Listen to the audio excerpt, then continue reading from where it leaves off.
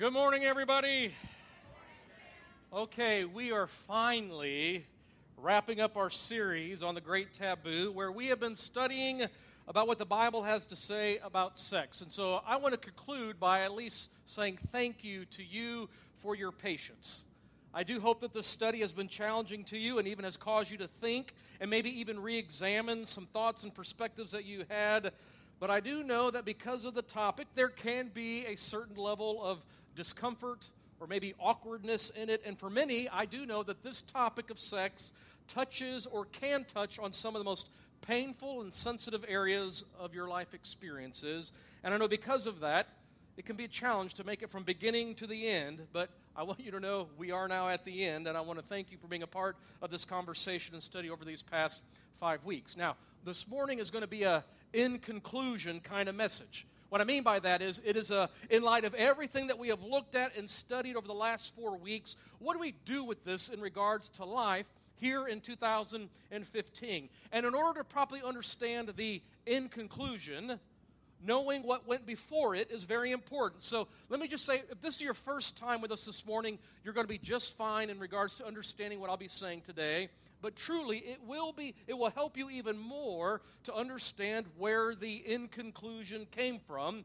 And in that regard, I would encourage anyone who may have missed a week or two or maybe all 4 to go back to the podcast and listen to the messages. And even if you've already heard all of them, I do not think it would be a bad idea because I talk so fast, I'm throwing out so much information to listen to it again. But if you were holding in your hands a syllabus of this entire series, it would read like this. Week number 1, introductory points and a look at God's creative intent and our biology. Week 2 would read everything that Jesus has to say about sex. Week 3 would read everything that the Old Testament has to say about sex. And week 4 would say everything that the Apostle Paul has to say about sex. And so if you've been here all 4 weeks, you have walked through the entirety of Scripture in regards to its teachings on sex and sexuality. So congratulations to you. And I've tried to provide in these 4 weeks context in regards to what cultural assumptions and perspectives were at work when we read the Bible. And I've tried to provide definition and meaning to important words related to our topic. And now as we begin, if you were to continue to read on that syllabus, it would say week number 5, how do we apply this to our real lives in 2015? Now from the very beginning, it has been my attempt from the beginning to remove sex as an idol. And sex is an idol in our culture, but also, ironically, in the church. In the culture, the idol of sex, it claims too much. It promises more than it can deliver. It attempts to convince you that it is the end-all of all things. If you could only live out the pleasures it provides, then you'll really be living the life. And it becomes an end unto itself. And it boasts of all sorts of promises fulfilled. But I would also contend that the church is just as guilty as the culture by making sex an idol, but on the opposite side of that coin. That the church has given it more power than it deserves. And in fact, the usual tone and attitude we take towards its power is that it's bad and evil and shameful and harmful and repulsive. And when we perceive that an idol has the power to harm us like we do with sex, then we keep our distance from it. And we warn those who get too close to it, and we shame those who taste of it, and even its mention is taboo. And thus, the title of our series, The Great Taboo. And the only way to keep sex from being an idol is to deny it the power of both claims. Listen, sex is not the end-all of all things. And if you give your life to it, it will leave you, ironically, unfulfilled. And on the other hand, sex is not our enemy. It's not out to harm us. It is a part of God's created order. And then we should not elevate it then to places, either in tone or attitude or severity, that it does not rightfully belong. And this happens very unintentionally in ways, but it happens all the time. It's when we make sexual sins to really be the only sins that matter. Or when we describe it as the worst kind of sins. I mean, gossip, everybody does that, but anything sexual. Or if we, in emphasis and tone, teach our children that the only thing that really matters to us by way of their character development is that they remain pure and virginal until marriage. And so we raise our kids, and they could be greedy and liars and self-centered and gossips and hateful and bitter, but we feel satisfied in the end if we can at least say they were virgins when we handed them off to their future spouses.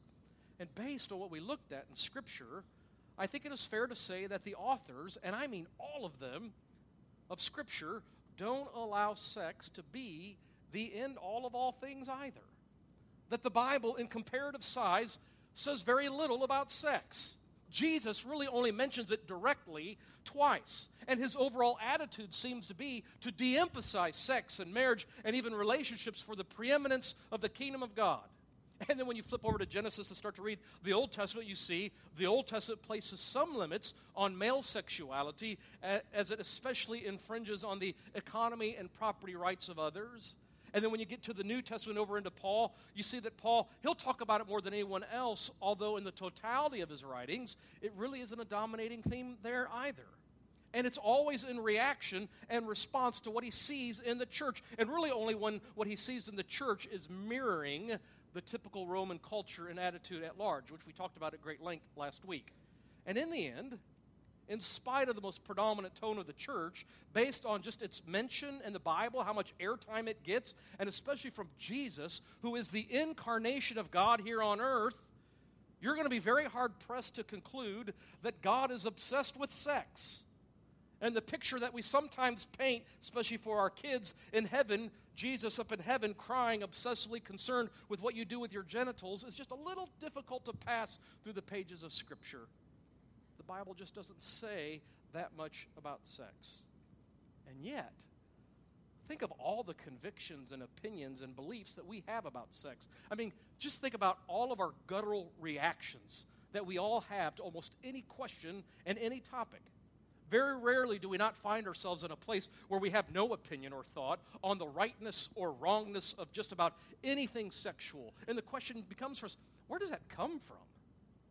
I mean, where do those responses come from?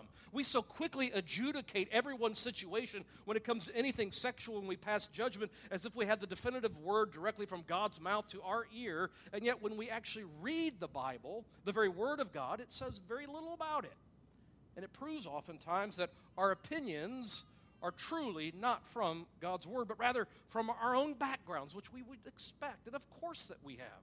Or our assumptions or prejudices or even those kind of repulsive responses or even our own life experiences and life narratives. Those are the things that oftentimes are fueling our thoughts and our opinions. And so we begin and ask questions like, can a Christian read the book 50 Shades of Grey? The Bible doesn't say. Can a Christian go see the movie 50 Shades of Grey? The answer is no, but because every reviewer said it was awful. But if you're asking me like what the Bible says in terms of book, chapter, and verse, I don't have one to give you. What about a rated R movie? Can Christians see those? Or what about even questions that come up within the context of marriage? We have questions about, is this sex act okay? Can we incorporate a variety of games and toys and novelties? And do you know what the Bible has to say about these questions? Not one thing. And everyone wants to ask, and especially teenagers, well, where's the line? Like, how far can you go? As if the Bible clearly defines those lines. So how far can a young couple go in their dating relationship? Did you know that there's a movement within evangelical Christianity that advocates that a couple should not kiss or even hold hands until the day of their marriage? Did you know that? That's what Kelly and I did. No, that's not true. She wanted to kiss all the time.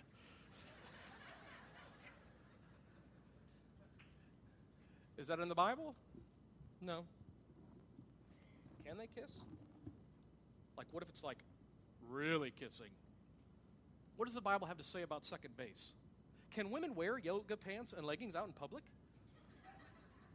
What about masturbation? There's a topic that's caused unrelenting guilt and shame on a myriad of individuals, and I know the statistics in regards to those who masturbate, both men and women, so let's get really real in our conversation. And besides, God has already told me which ones of you do, so good luck looking at me in the eyes on your way out.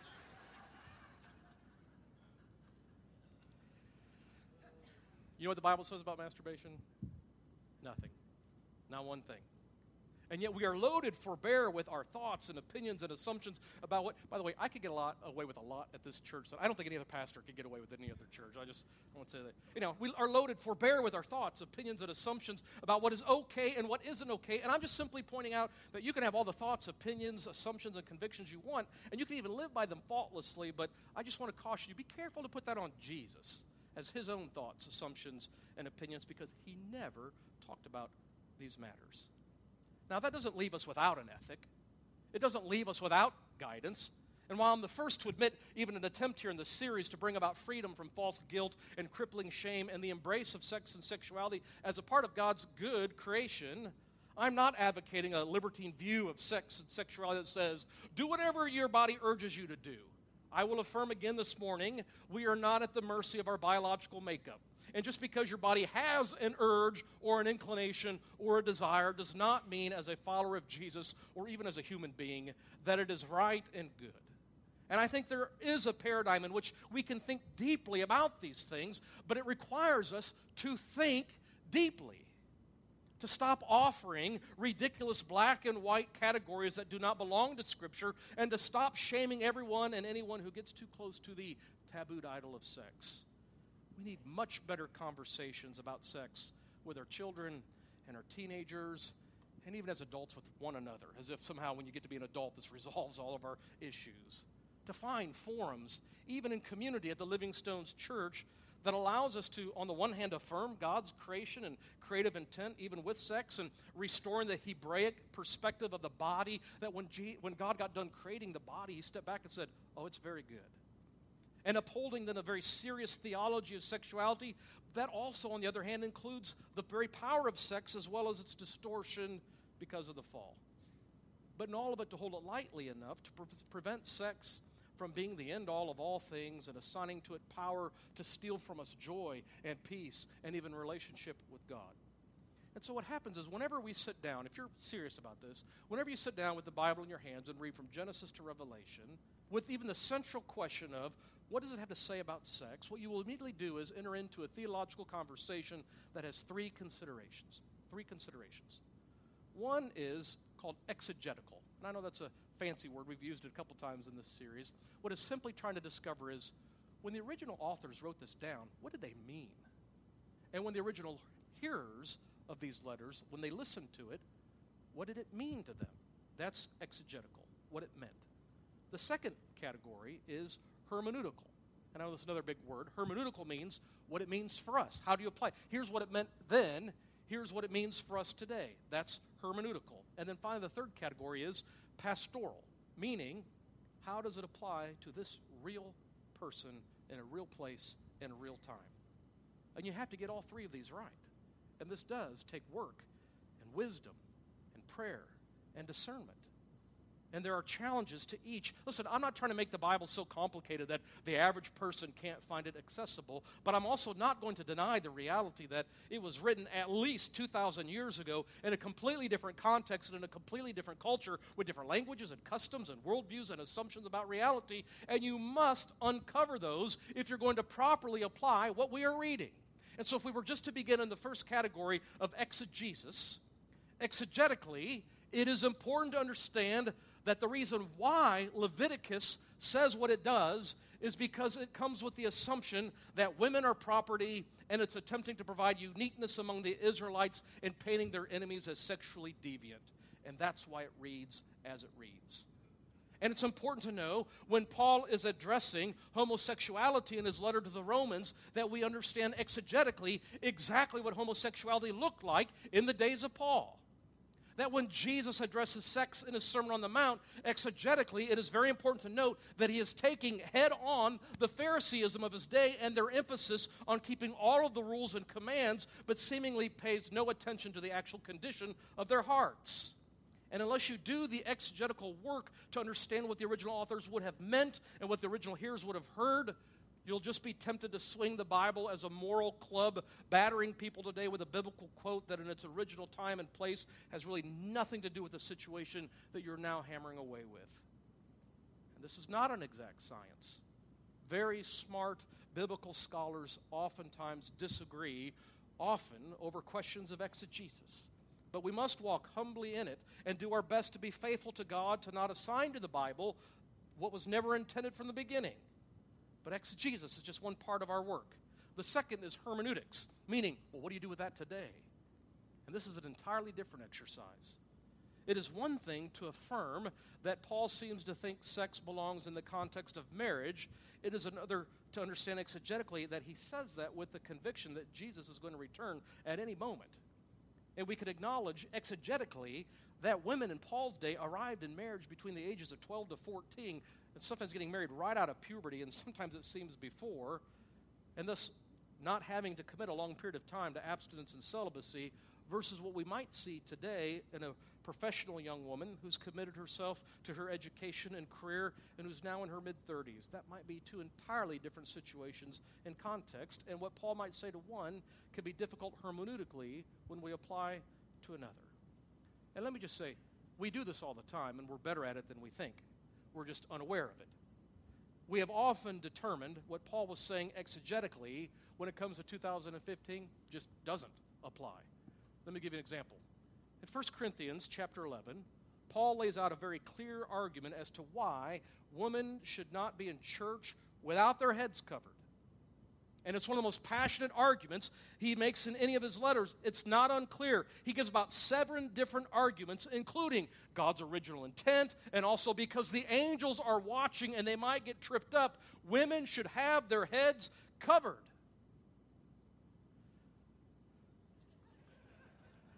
Wendy's going to heaven, and that's it.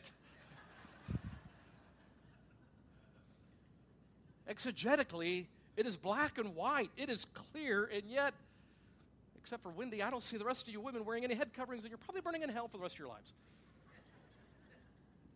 And why? Because what we have determined is exegetically, even though it's very clear, hermeneutically, we understand 2,000 years later in our time and place and culture, a woman not wearing a head covering means nothing. And if I might stretch us a little more to understand the difficulty of the text and its hermeneutical implications, when it comes to perhaps the greatest moral question of our recent history, slavery, Paul got it wrong. He just did. In fact, pro-slavery movements in the 1800s would use Paul's letters to justify slavery, and they were not wrong exegetically to do so. And while Paul was trying to create within the church a new community that broke down all those distinctions, including slave and free, he very much conceded that, at least in regards to the larger culture, slavery just is. And because of that reality, he gives very specific instructions of slaves and masters, which keeps them in their slavery. And what do you do with that? You say, 2,000 years later, slavery is wrong, period. And we will oppose it at every turn, whether in the church or in the world at large, even in spite of Paul's household codes. And so when we read that a 25-year-old pregnant Pakistani woman named Farzana Parveen was beaten to death with bricks by her father and her 3 brothers last year as an honor killing for her immorality and defiance to her family, who betrothed her to a cousin who was in the family, but she went off and eloped with the man that she loved, we read that story and we're filled, rightfully so, with repulsion and disgust. It is estimated that 869 women were killed in Pakistan in honor killings last year. And our response is condemnation and repulsion. And it should be. Even though if you change the name, the time, and the location, what happened to Farzana Parveen is exactly what happened to an Israelite girl in whose family they could not produce evidence of her virginity if her now husband demanded. And you know what we do? We condemn it and stand against it, even though it is clearly in Deuteronomy 22, verses 20 and 21. And this is what the hermeneutical task allows us to do. We understand what it is saying, but in regards to its application to 2015, we recognize, yeah, that doesn't work here. And I know this feels radical and controversial, mostly because we've not thought deeply about it enough to understand these issues, or the fact that we really do this all the time, but they are imperative if we're going to take seriously both our faith and the Bible. And hermeneutics is a challenge, and it requires us to search and reflect and pray deeply and walk in humility in light of our current situations. But it isn't just about exegesis and hermeneutics. It's also pastoral. It's about real people living real lives here before us, that they have a story, they have a soul, and they matter to God. And He's crazy in love with them. not as an issue, not as a test case, not as an example to make before others, but real people with real struggles and real brokenness. And this is what I love about the ministry of Jesus. And we even took a look at this story in the second week of our series. Remember that woman who's caught in adultery? Remember when they dragged her out to Jesus? What does he do? Do you remember his response? He protects her. He rescues her. He extends to her grace and mercy. He shows her the heart of his Father directly to a woman who he probably would not have agreed with at all. Jesus is not for adultery. He makes that very clear in his teachings, yet here before him in this moment is a real person, not an issue. A person with a real soul that really mattered to God. And he could see through all of her brokenness, and who else knows what else is in her story, and he could see deep down that this woman is a daughter of God. And he wasn't going to let her be treated as some exegetical or hermeneutical test case, even though the exegesis was very clear. And there's no ambiguity in regards to what the Old Testament says. This woman should die. And hermeneutically, it's not even difficult to even apply this passage because stoning a woman to death for adultery in first century Palestine would not violate any societal or cultural norms. But he dismisses both exegesis and hermeneutics to move to the pastoral because he loves her and he saves her. You can have the finest exegesis, the most impeccable hermeneutics, and you still must pass through the pastoral. This is a real person with a real heart and a real story, and God is crazy in love with them. And this is perhaps the most difficult. Years ago, like many years ago, I had a couple in the church here come and see me in the office. And they wanted to talk and get my counsel because the woman was riddled with insecurity and guilt. And the issue was she could only have sex with her husband with the help of pornography. She wanted to know if that was okay and what she should do. And I listened to her story and to her background, and it was riddled full of past trauma and abuse that kind of gave light to her present situation of she just couldn't get turned on physically by her own husband, but could with the help of pornography. And it allowed them to be intimate. And I looked at the husband, and he didn't have a problem with her looking at the pornography, go figure, typical dude. And I knew right then and there that what I have here is not a question of exegesis or hermeneutics. This is pastoral. If I tell this woman what she's doing is wrong, she will move further into guilt and to shame, which ironically will not free her from her situation, but only keep her more entrenched and trapped there. It will mean that as a married couple, they will never be able to be intimate with one another. And as I played out in my mind the long-term consequences of their dilemma, and also asked God to give me the wisdom of Solomon, which I'm not sure he did, exegesis and hermeneutics made very little difference. Here was a real man and a woman who had real problems, real hurts, real baggage, and real pain. And I encouraged her to continue on a path of healing for all those past wounds and trauma and abuse and work toward the possibility of one day maybe being able to be intimate with her husband and not needing pornography. But until that day, to not live any longer in paralyzing guilt and shame, and to, as much as she was able, to enjoy intimacy with her spouse. Now, you may have handled that situation completely different, and we could debate the merits of my counsel, but I learned very quickly that all of our black and white categories, both exegetically and hermeneutically, don't work real well in the pastoral concerns of real life.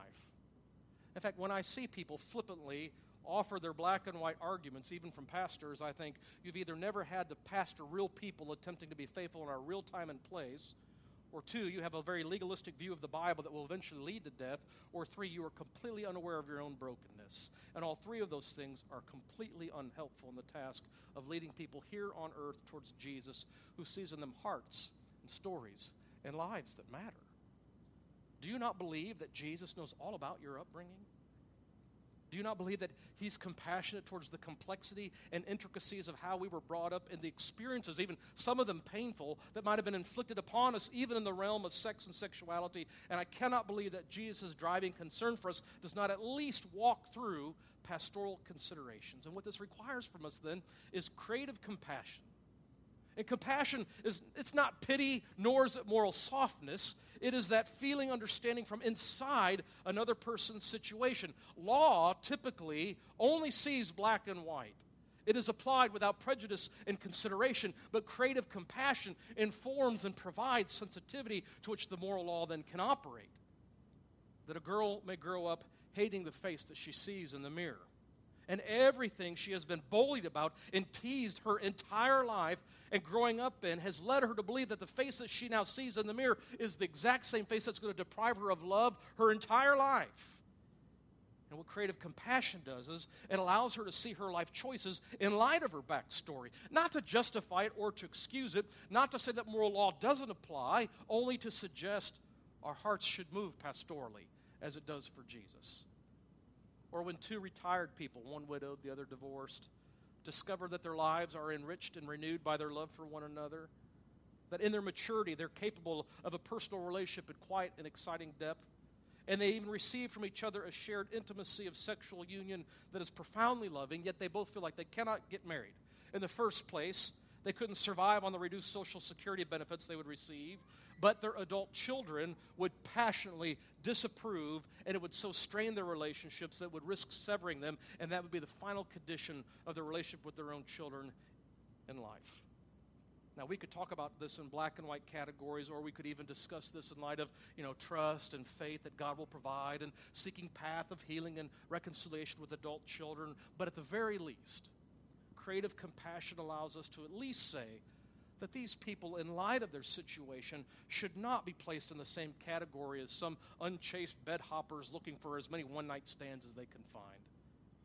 Compassion is not the soft underbelly of morality. It is morality's creative edge.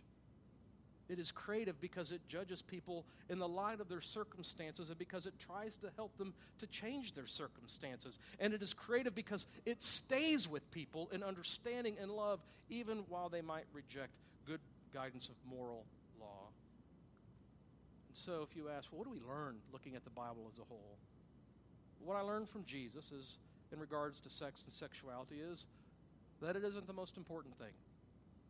And even though we both have very different lives and callings, I consider him to be Lord and Master, and so I trust that the kingdom of God and my role in it is more important than even sex. And I'm grateful that he can affirm God's creative intent, and I'm free to enjoy the gift of sex. But he helps me to see that our hearts matter. More than just living my life following a list of do's and don'ts when it comes to sex, that the condition of my heart ought to reflect the condition and posture of being a follower of Jesus and the one who's received the Holy Spirit of God. And because of that, I have to acknowledge it might be difficult to define, but according to Jesus, lust is a real thing, and it is a real possibility. And as we said earlier, lust is not the same thing as a sexual thought or an inclination or an urge or a desire. That's how we've typically defined it. But those are natural within us. God created us with those. Sexual thoughts are not in view, but lust is. And while those things are different and even difficult to define, I'm not relieved of the task of ensuring that my heart is free from it. And I also learned that Jesus takes seriously marriage, and especially the violation of that covenant by either adultery or, he'll say, porneia, which is sexual morality or fornication. That adultery is a little easier, more clearly defined, and is a violation of the kingdom precisely because of its lack of love. That Jesus' driving ethic in the kingdom is love, and adultery goes against love by inflicting lies and betrayal and pain and devastation. And these things are not appropriate for followers of Jesus. And while sexual morality or fornication is not clearly defined or illustrated, we can affirm that it must exist. And even if it were culturally conditioned, we must attend to our behavior asking, would this be viewed as fornication and sexual morality? And from Paul, we learn our bodies do matter. That we've been purchased by Christ, and so we now use them for the purposes of Christ. Your body has been engrafted to the body of Christ, and what you do with it matters. Your bodies are temples of the Holy Spirit. And it is interconnected with the rest of your being, heart, soul, mind, and spirit. And this keeps us from two extremes. A libertine view of sex where anything goes because it's just the body, what does it really matter? Or even at the other extreme, an aesthetic view that denies the urges and impulses of the body.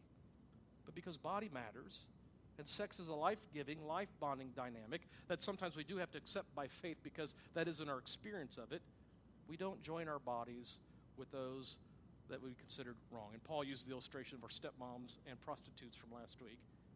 And Paul even seems to be concerned that we not brag and boast about things that even the culture around us would think scandalous and thus bring shame to the name of Jesus. So let me just say, if your sexual behavior could land you on the Jerry Springer show, then you probably should consider what you're doing wrong. Like, that's just a basic ethic for us. And what we learn from the Old Testament, we learn that God created us with sex and sexuality by design. We also learn that the fall has affected all of creation, including sex. So, sexual sins do exist. And distortions of sex exist. We learn from the Old Testament incestuous relationships seem to be consistently wrong. And we learned that sex can also be celebrated and affirmed, as we see in the Song of Solomon.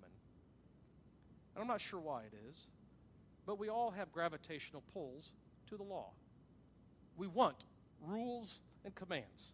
We want the do's and don'ts because they bring clarity and black and white categories. And I'm not even opposed to them when it comes to our children. Like even Paul will say in Galatians 3, the law kind of served as a guardian and a taskmaster until we grew up in Christ. And so, listen, I've got rules for my children, but I also recognize in the end, external obedience to a rule or command does nothing in regards to the heart. That's what Jesus says over and over again. But you ought not to base your life on my list of do's and don'ts, even as your pastor. It is a form of moral tyranny. And this isn't a cult. And I know many of you were hoping I would give you definitive lists of do's and don'ts. In fact, some of you are perceiving that if I'm not giving you specific do's and don'ts, I'm really not saying anything. But here's what I want you to know. When you gave your life to Jesus, do you know what he gave you in return? The Holy Spirit. And while there's still mystery in it for me, the Holy Spirit of God lives within you. And this is what Paul means when he says, you are a temple of the Holy Spirit. It's what Jesus meant in John 14, verse 25 and 26, when he says, all this I have spoken while still with you, but the advocate, the Holy Spirit, whom the Father will send in my name, listen to this, will teach you all things and will remind you of everything I have said to you. And then he'll say later in John 16, verse 12, I have much more to say to you, more than you can bear now, but when he, the Spirit of truth, comes, he will guide you into all the truth. He will not speak on his own. He will speak only what he hears, and he will tell you what is yet to come.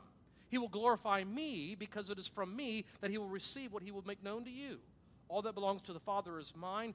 That is why I said the Spirit will receive from me what he will make known to you. So if you come to me with a question about sex and sexuality that I simply do not have a clear biblical prohibition on, passing through exegesis, hermeneutics, and pastoral concerns, my answer to you will be, you need to go seek the counsel of the Spirit that dwells within you. And if you truly seek and listen and discern, I think the Spirit will guide you in these matters.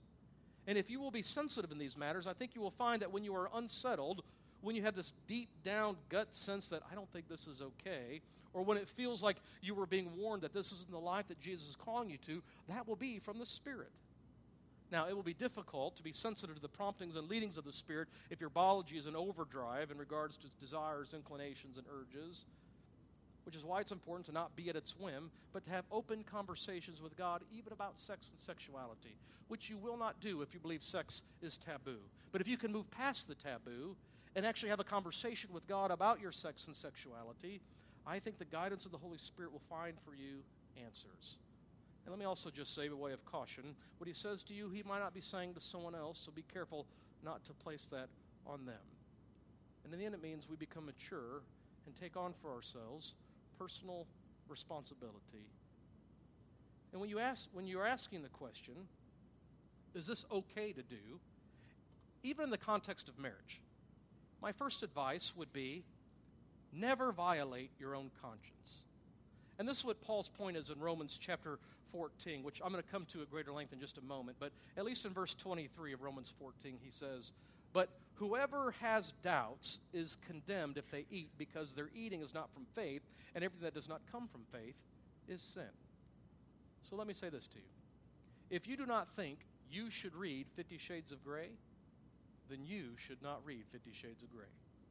If you don't think you should wear yoga pants in public, then you shouldn't wear yoga pants in public. Or whatever is on your list of things that are from conviction, you should feel free to not participate in, and I'll support your conviction all day long. And in your marriage, if your spouse is asking you to do something that you have a conviction against, do not violate your conviction. But I would say allow yourself to be challenged in regards to the source of that conviction. Where did it come from? Why do you have it? Is it a subconscious message you picked up from your family that really isn't anywhere in Scripture or even inappropriate in your life in Christ? It's okay and, in fact, healthy to be challenged in our convictions. And for the sake of some of your spouses, it is encouraging and hopeful for you to rethink some convictions. But in the end, if it is a conviction, don't violate it. And if you are a spouse of someone with a line of conviction that is to the right of yours, honor them in that conviction. It is a display of your love and concern for them. And what would that say about you, that you would push your spouse to go against their own moral convictions? Second, you should ask, is there a biblical prohibition on the act in question? Meaning, if you want to try this or experiment with that or be more adventurous by introducing, and you could fill in the blank, and you are curious if it's okay or not, after questions of conviction and conscience, I would ask you, does the Bible prohibit it specifically? And as we saw in regards to Scripture, the Bible has very little in regards to prohibition. So, apart from conviction or direct prohibition, if you want to fly your freak flag, go ahead and get your freak flag on. That's a Facebook status, I think. There's actually a passage in Paul that I think is perfect for this conversation. I'm going to close with this. Now, it's not about sex, but I think the principle behind it is very applicable to sex. In the church in Rome, it's over people's convictions concerning certain foods and religious festivals and participations. Some of the Roman Christians grew up in homes where all their lives they were taught that eating meat that was sacrificed to an idol was wrong. So picture that. Your entire life, you've grown up believing, if I eat that, it's a sin. Like, that's wrong. Could you imagine that? I mean, how that's so closely tied to your conscience. Now, in the same way, you could think of all sorts of things sexual and how, that's how we grew up. That's tied to our conscience. And those who thought they couldn't eat meat sacrificed to idols, they judged anyone else who did. And on the other side were people in the church who didn't think that there was anything wrong with eating meat sacrificed to an idol, and they looked down on and were arrogant towards those who they thought were trapped in such thoughts. So Paul addressed the issue, but the principle of his address are perfect for our topic as well. It's in Romans 14, verse 1, it says this: "Except the one whose faith is weak, without quarreling over disputable matters." What disputable matters means is, like, we got nothing in the Bible. Like, this is just, we got nothing. This is a disputable matter. One person's faith allows them to eat anything, but another whose faith is weak eats only vegetables. The one who eats anything must not treat with contempt the one who does not. You hear what's happening here? Like those who thought, we're free. They were looking down on and they're arrogant towards those who would not. But on the other hand, the one who does not eat everything must not judge the one who does. Meaning, if for your conscience you can't do that, you can't judge your brother or sister who thinks it's okay. It says, for God has accepted them. Who are you to judge someone else's servant? To their own master, servants stand or fall. And they will stand, for the Lord is able to make them stand. One person considers one day more sacred than another. Another considers every day alike. Each of them should be fully convinced in their own mind. Each of them should be, whoever regards one day as special does so to the Lord. Whoever eats meat does so to the Lord, for they give thanks to God. And whoever abstains does so to the Lord and gives thanks to God.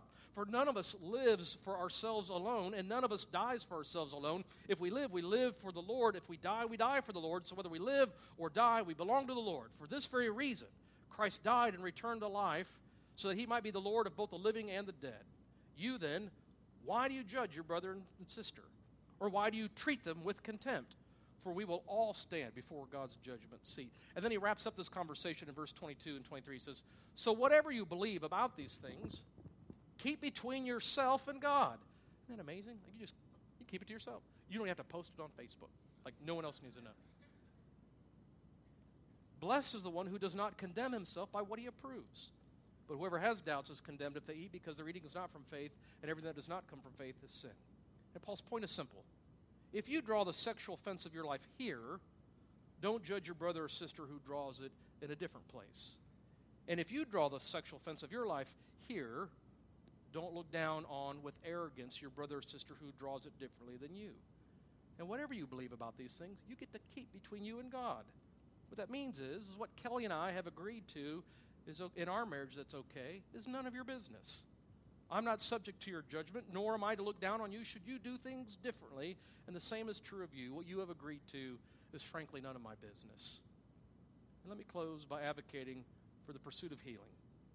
While I have not spent a lot of time dealing with is the reality that while sex and sexuality was God's design and a part of his good created order, the truth is, if we're all honest, sex and this whole area could be one of our greatest pain, disappointment, conflict, and suffering. And even though I have spoken about our biology being wired to be sexual and to respond to certain stimuli, the truth is for many, often because of life experience, sex isn't pleasurable or desired at all. And this has been an area of struggle, guilt, concern, and pain, even in the context of marriage. So if you have the gift of celibacy, then like the Apostle Paul, we honor that. But if there is a lack of pleasure and pursuit of sex because of other issues, let me encourage you to pursue healing. And that healing might be psychological, meaning trying to overcome past trauma and pain that's carried forward into your present sexuality. Or maybe that healing might be biological, meaning seeking a medical doctor or therapist to investigate what ought to be normal sexual responses that might be absent for you. To do so for your own sake, but especially for the sake of your spouse. And let me encourage you to step into the vulnerability of communication in this area and have honest and frank conversations about your needs, your desires, and your wants. This is what I know from 18 years of pastoring at the Living Stones Church. There is a world of hidden resentment, frustration, rejection, and pain that circles most marriages. And I want to encourage you to not give up on the pursuit of having the kind of sex life and intimacy that was a part of God's design, and for it to be life-giving and truly covenant-bonding experience. That even in this, we might enjoy the gift that God intended it to be, and for it to be just one small piece of our greater whole, but a piece that is important and intended to be received with joy and thanksgiving. So may God give you wisdom as you apply these things in your own life, no matter what relational status you may find yourself in. Amen. Let's pray together. God, we do lift up your word, and we